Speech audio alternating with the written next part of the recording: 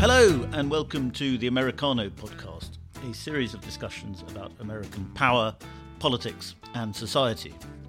On each episode, I will talk to an American expert or an expert on America about something that's going on in America in 2023.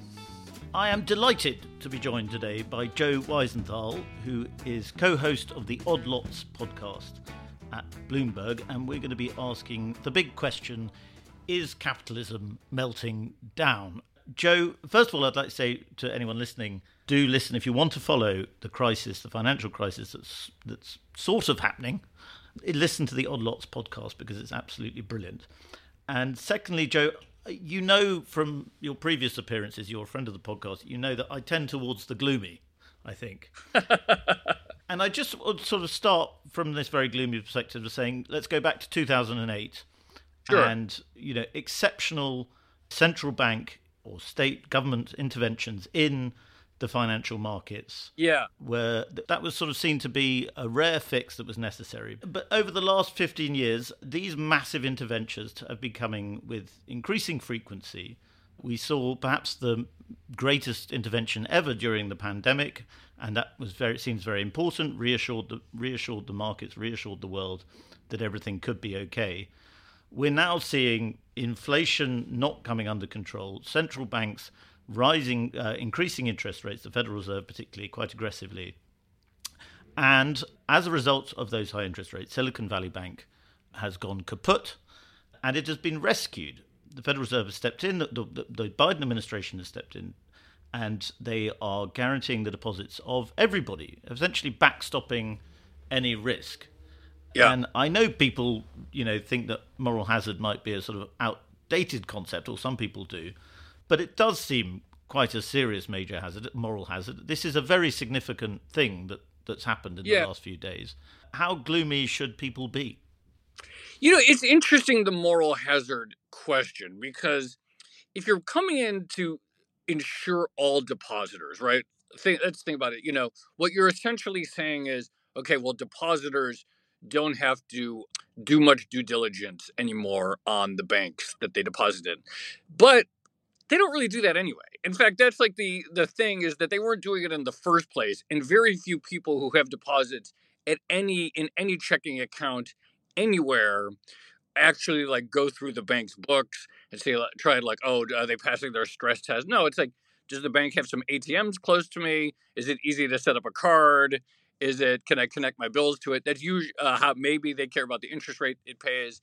So on that question, I would say that from that dimension, I would say, you know, there already no one is like taking these risks seriously in the first place. So maybe it doesn't matter. What I would say the deeper question is, however, which is that if all deposits at banks are 100% guaranteed by the state, why do we have private retail banks at all? Which I think is like the sort of like existential question here we have to be asking.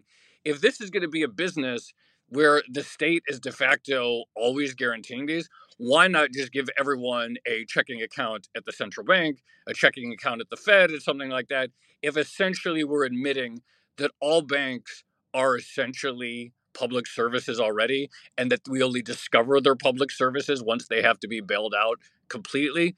To me, that is like the deeper question going forward is like, why do we let private individuals and executives and shareholders profit from a system in which ultimately public money bears the risk in a failure?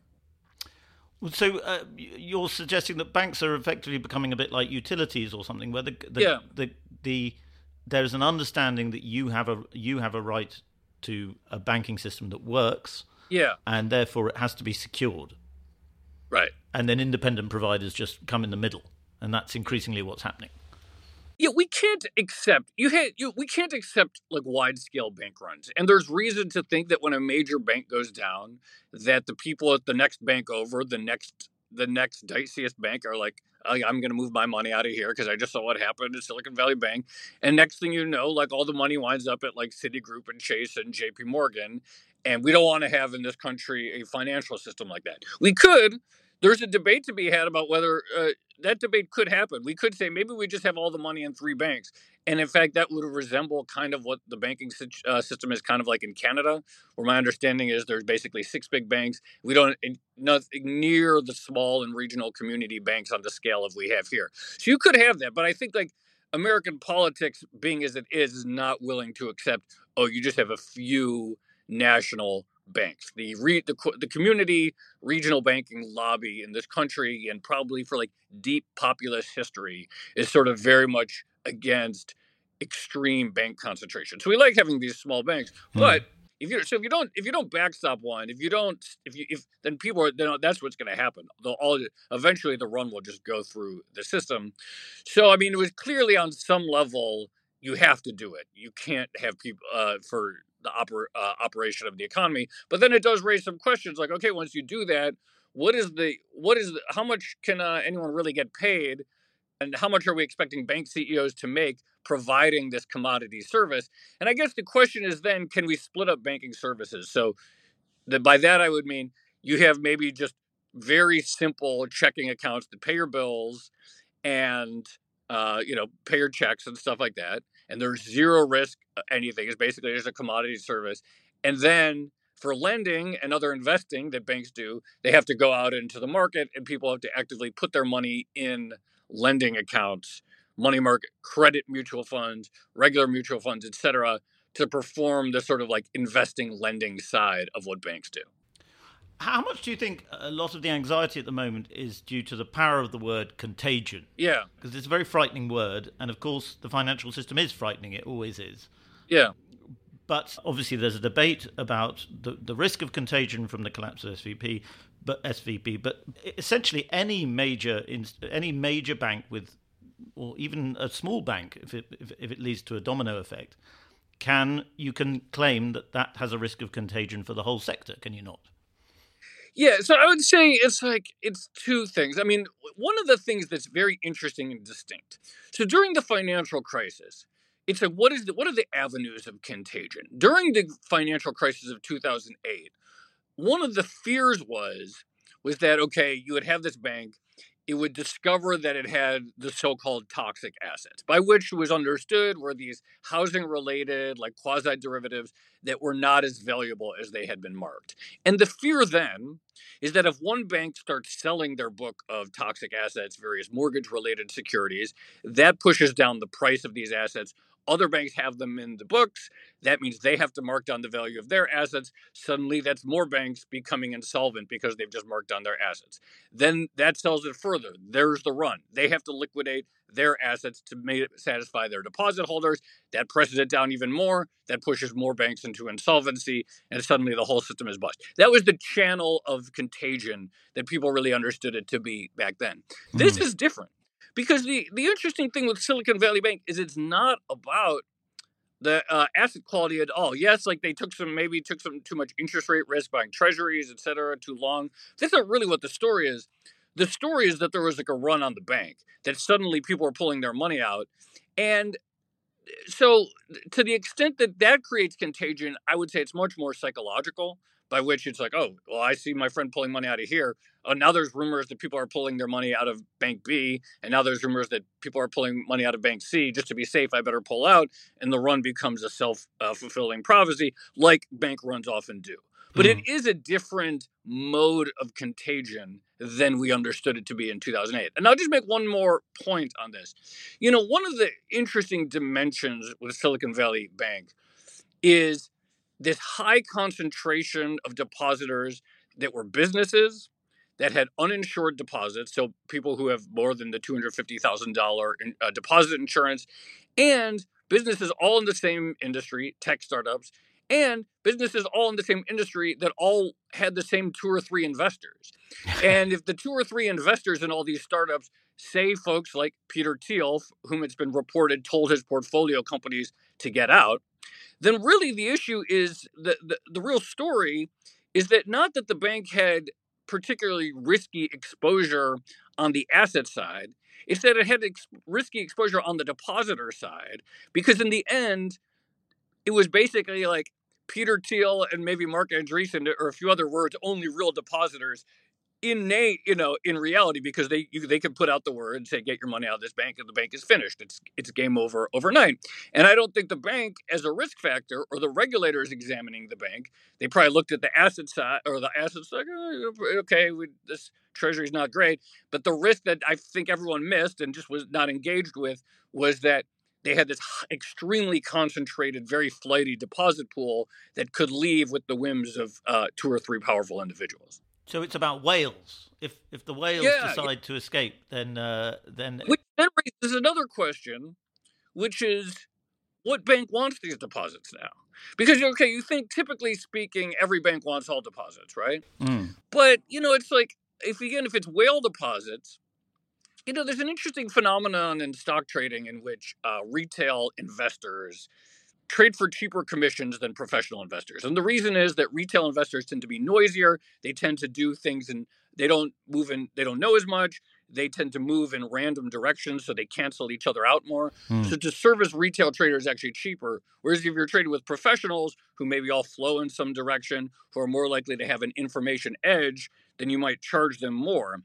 I think there could be an interesting analogy here where, like, individual household deposits, you want as many of those, because if you and I both join a bank, like, maybe I'll leave the bank because I move cities or something like that, or some other reason. And if 100 of us like join a bank, like, we're all going to either stay with it or leave it for different reasons. If 100 companies join, all become depositors of a bank, and they're all in the same industry, so they all have ups and down fortunes at the same time, and they all have the same 2 investors who are all in the same WhatsApp groups telling them, hey, maybe this bank isn't great. You're really like, those deposits may not just be not valuable, they may be toxic to you. Yes. But then you get into a situation where, and this is where the sort of populist anger kind of might start coming in, is that people with enormous amounts of money are going to be secured, just as people with little amounts of money are going to be secured. And if the way you're talking, it sounds as though, the large deposit part of the economy might become unworkable without massive government support, because why are banks going to want to keep propping up these whales that could desert them at any time? Yeah, I mean, look, like, there's a lot of idiosyncrasies with this bank. If you could imagine that with the collapse of this bank, those deposits probably will get spread out to multiple ones. Some may stay with some smaller regional banks. Other of the big national banks, I would imagine, will probably try to increase their franchise and footprint within the startup community, probably because they view that as a money-making opportunity. But it really does show that, like, depositor risk is real, and it's not something that outside of like a handful of banking regulators was discussed much, because after 2008 it was all on lending risk. The banks did a bad job lending, etc. We see depositor risk is a real vector, and it's something that everyone is going to have to think about. Well, let's talk a little bit about Silicon Valley Bank. It seems to me, and excuse my financial illiteracy here, but it seems to me that they made this very bad decision of buying long-term government bonds. And when interest rates went up, that was a disaster for them. And they either didn't foresee, or they just weren't thinking that when they took on these bonds, that could happen. They were also encouraged, I think, by the Federal Reserve. Federal Reserve was advising people, I think, to, have I got this right, to take out these bonds. Well, I would say there's 2 elements. So I would say it's 1.5. I would say 2 things, I guess. The interest rate risk is always understood. They made a bad bet on interest rates. But any bank CIO or CFO, the people making these decisions, they understand that, like, the risk of interest rates rising is always going to be real. Like, they don't say, like, oh, the Fed said they're going to keep rates low, we were misled.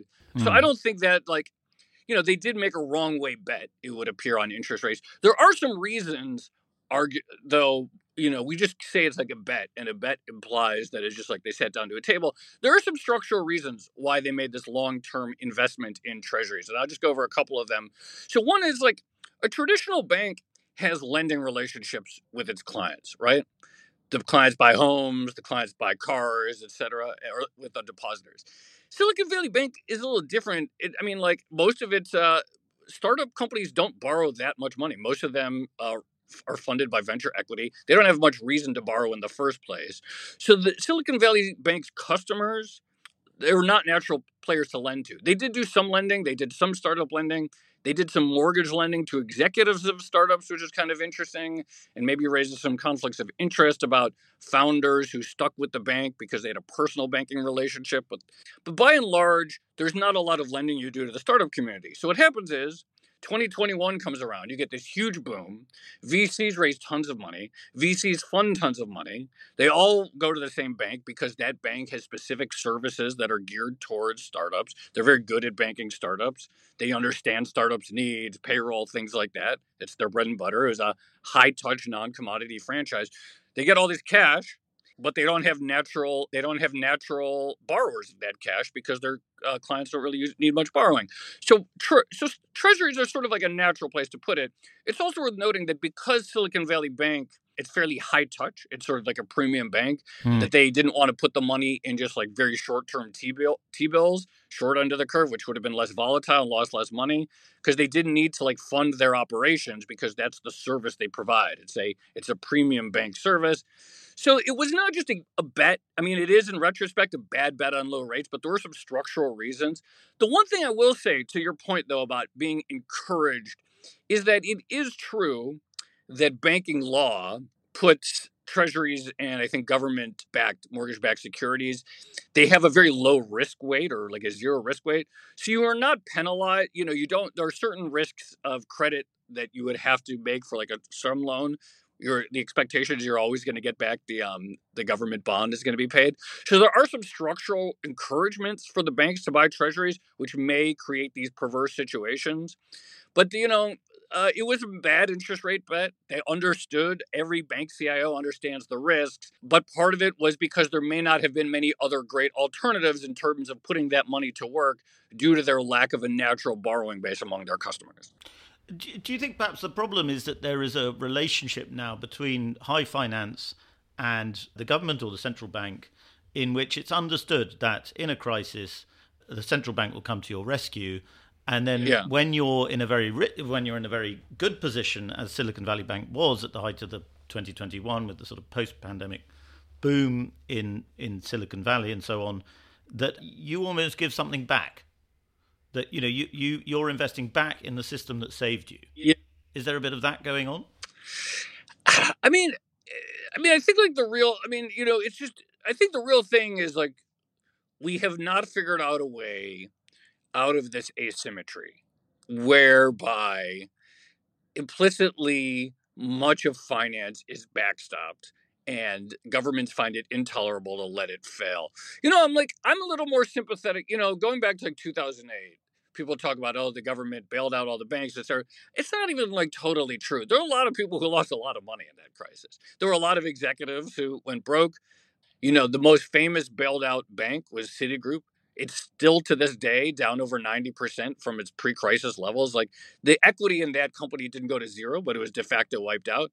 AIG was famously bailed out, one of the biggest, like $500 billion or more. Its shares fell 98% this year. It didn't go to zero, but it was a de facto wipeout. So, but by and large, it does not seem like we have figured out this asymmetry of entities that enjoy profits during the boom times. And Silicon Valley Bank boomed a lot. And I'm sure there were many executives who made a lot of money and sold shares in 2021 and probably early 2022. And yet when they fail, the costs are socialized implicitly or explicitly. In this case, they're kind of like a mix of the two. The explicit side is that the other banks have to like put up more money, post more fees to pay into an insurance fund. But the Fed is going to backstop the system more or less, and so at the end of the day, these losses will be sort of like borne very spread out, whereas the gains during the boom times were concentrated. And is the Federal Reserve now dangerously powerful? Yeah. In that you have a handful of unelected people essentially backstopping the entire economy, and the entire economy is increasingly reliant on what they do and when they do it. Yeah. It's not great. The thing is, I would say two things. I would say there's two elements. The core mission that we think of the central bank in these days is managing growth and inflation, or employment and inflation, the dual mandates, at least for the Federal Reserve. And the irony is that for all the power that the Fed supposedly has, they don't seem to be all that great at hitting their core goals of economic management, right? We know that inflation is high right now, and despite the rapid rise of rate hikes, which everyone would have guessed would have taken care of it by now, inflation is still quite elevated. So they don't seem to have the power to handle that. And then post-Great Financial Crisis, for years and years and years, we had elevated unemployment, and they were missing their employment target, and they did not seem to have the tools available to boost employment. So for all the talk about how powerful they are, the irony is that on the two sort of core things that we assign the Fed to do, they seem to be weirdly impowerful. Now, where they have accumulated extraordinary power is in anything having to do with financial markets broadly, and basically becoming the implicit backstop of more and more aspects of finance. Aspects of finance that were understood to be risky are now presumed maybe to have some sort of like federal government guarantee that's lurking back there. So I think there is a subsidy there. And then the other big element, and we see it a lot, and I think it's with the BOE too, but certainly with the Fed, is these fights over, well, should the central bank have a climate mandate, or should it be involved in some of these other questions that historically were definitely not considered central bank issues? And what I think is going on there is we just sort of accept that elected officials, at least in the United States, by and large, can never get anything done. And so people say, well, like, what is one entity in Washington, D.C. that appears to have some unilateral power, here appears to have some unilateral financial power? Can we put pressure on them to do something about X because we have no confidence that the political system can respond in an agile manner? And so what happens is the central bank gets involved in more and more and more things. The way I liken it to is like some sort of like heat sink or political sink, because we have so little feeling that like elected officials actually like pass things in a timely manner. We try to wedge them into monetary policy because, well, at least the Fed is one entity that can move unilaterally. Yes. And I think you dared to suggest, I may have got it wrong, but I think you dared to suggest on Twitter that this had avoided the culture war, I think on Friday, did you? Yeah, no, well, it's coming. It's coming. I mean, it was inevitable you were going to be wrong on that, but it was a brave thing to say at the time. Yeah.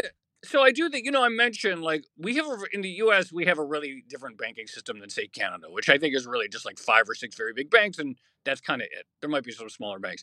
In the U.S., we have some, like, very big banks. But we also have, like, tons and tons and tons of regional and community and small town banks, etc.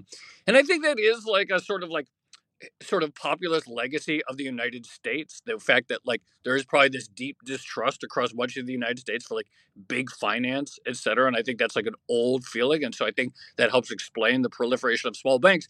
The small bank lobby in the United States, the community bank lobby, is perceived to be extremely strong, extremely influential in DC, because every representative has some bank in their district that has an outsized role to play, outsized donations, et cetera, and the representative does not want to anger them. So for all the political power of the big banks, there's a wide perception that community banks are actually also extremely powerful in DC. And I think people are going to look at this Silicon Valley Bank thing, and they're going to be like, well, do we have too many banks? And you could imagine, like, I don't know, like the Vox.com types. I don't know, like, what the equivalent is. But sort of these like wonky people who like, read academic papers, and they'll like publish, you can imagine them publish something like America needs to reduce the number of banks it has by 90% according to this study because we're like overbanked or something like that. And then that will become the liberal position. And then the conservative position was like, they want you to just bank with Jamie Dimon and all his like DEI initiatives that they have at JP Morgan. And it seems inevitable that is going to become this sort of like culture war dimension to bank politics going forward. I mean, I don't think it's quite crystallized yet, but it's inevitable because everything becomes that these days.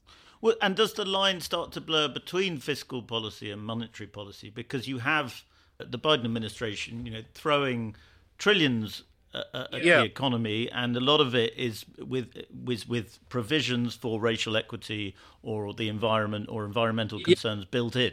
Yeah, and I think like too, and for good reason. I think there's really good reasons, but like in the last several years, the Federal Reserve has become cognizant of the fact that, say, every time it causes a recession or every time unemployment goes up, unemployment among African Americans and Hispanic Americans goes up higher than white Americans. And so it's something that it's become to incorporate.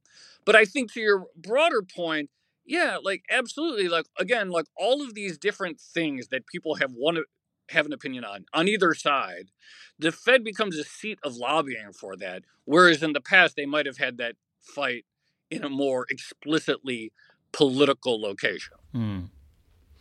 And obviously now there's huge pressure on the Federal Reserve not to carry on hiking up rates.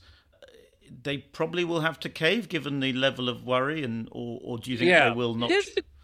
That's the big question. You know, I don't think it's clear. I mean, inflation is not anywhere near target yet. There's still a lot of work to do. So I think the assumption a week ago at this time would have been that they're going to like hike 50 basis points at its next meeting.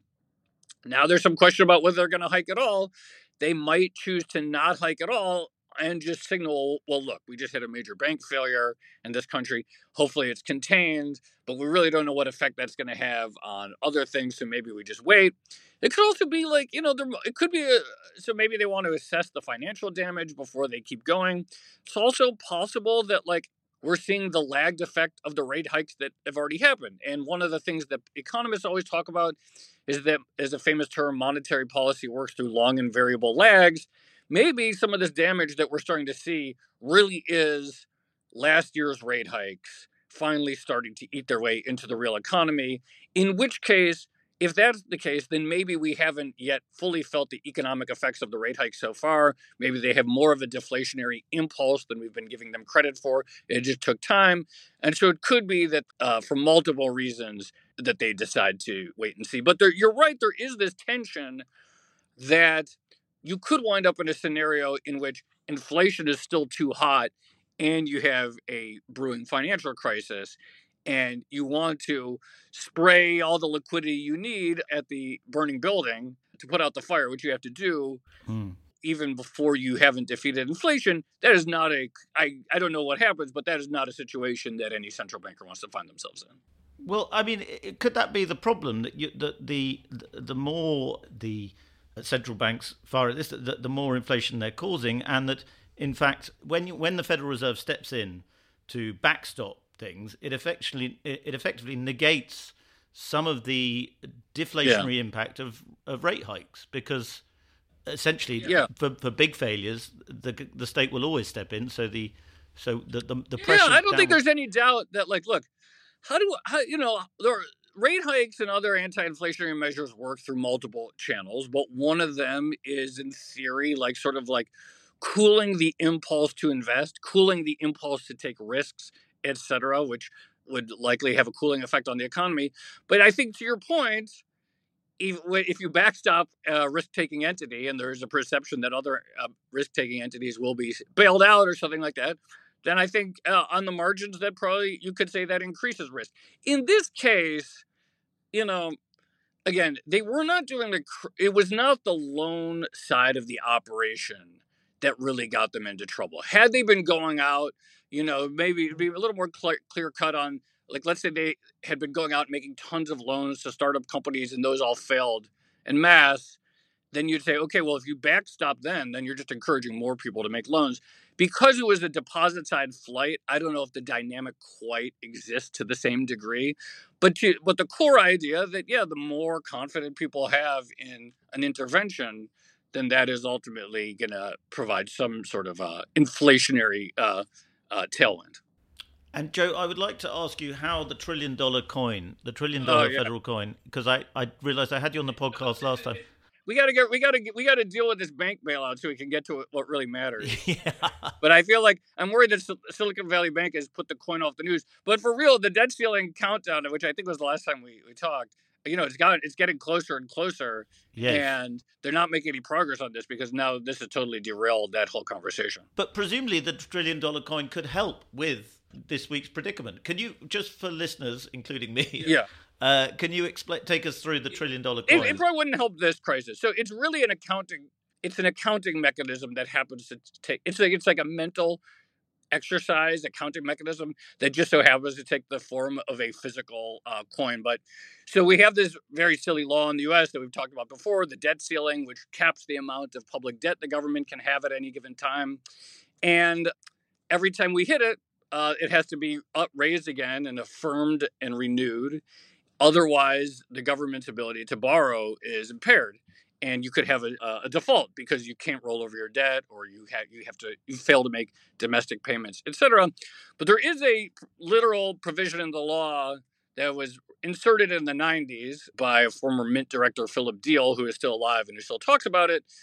And he got the coinage law rewritten, and the Treasury Secretary does have the legal right, pretty unambiguous, I think, in the law, to create a platinum coin of literally any denomination at the Treasury's discretion. And according to Philip Deal, he says, yeah, absolutely. So if you were to have a debt ceiling impasse where the government needs to spend more money but lacks the authority to borrow further, then the solution that the internet has come up with, and I think it is a good solution, is for Janet Yellen to declare that there's going to be $1 trillion platinum coin in accordance with this subsection K of U.S. Code 3112, deposit that coin at the Federal Reserve, which is the government's fiscal authority. That's how it works in this country, where the Treasury has an account at the Fed from which it spends, which is kind of like us having a checking account at any bank, and then continues to spend the money that's been authorized by Congress, except now there's $1 trillion in there. That's the only thing I want to see happen before I die from a news perspective, is that one day the $1 trillion coin is minted. And every time a debt ceiling fight comes up, I hope it's like one time closer to when that's the ultimate solution. And would it make quantitative easing less of a problem? No, I don't think so. So this is the key thing. So people are like, well, okay, this is $1 trillion more. And I would argue that it really does not have the inflationary impulse that people think, because ultimately the reason we have inflation now, or the reason inflation is a thing, is there's this view that there's a certain amount of real goods and services that the economy can produce at any given moment. And there's a certain amount of demand for goods. And if demand is high, and if dollars in the economy are high and supply is constrained, then the price goes up and you get inflation across the board. The thing is that the spending that this coin would facilitate, the government spending that this coin would facilitate, is only spending that the Congress has already authorized. The Congress has already said, this is the amount of dollars that we're willing to enter into the real economy to buy goods and services that we will pay for over the next year, or over the next X period of time. So it doesn't really introduce any new money into the economy. That core supply-demand equation, in terms of how much dollars there are to buy things, how much goods there are to sell things, which sets the price. It doesn't really change the dynamic. It's really just like an accounting change of how that money gets into the system. So from a sort of monetary QE perspective, I don't think it's as problematic as it might first appear, the idea of some silly Venezuela or Zimbabwe-like financial instrument. Well, finally, Joe, I'd like to ask you about crypto, because I know this is a subject you're very interested in. In recent years, I think we could say years, or certainly months, crypto has been sort of following the markets to a certain extent, imitating the markets as a high-risk thing. But what's quite interesting is in this Silicon Valley Bank crisis, the last 24 hours, certainly it may have crashed in the last 2 hours and I just haven't noticed. No, it hasn't, But crypto, and Bitcoin in particular, is roaring. What do you think that might say? Even the markets have bounced back obviously a little bit with the bailout, but it is roaring. And it does, I don't want to read too much into a couple of days, but I will, I guess what I would say is, by and large, Bitcoin and crypto overall has not really delivered on the financial promises of many of its advocates, which is it's going to protect you from inflation.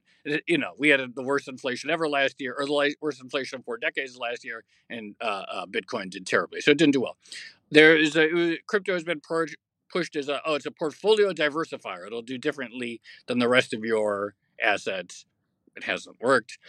But, one of the things about cryptocurrencies is it is a form of money. It is a form of digital money that can be held outside a trusted third party entity, like a bank or like a fintech or something like that.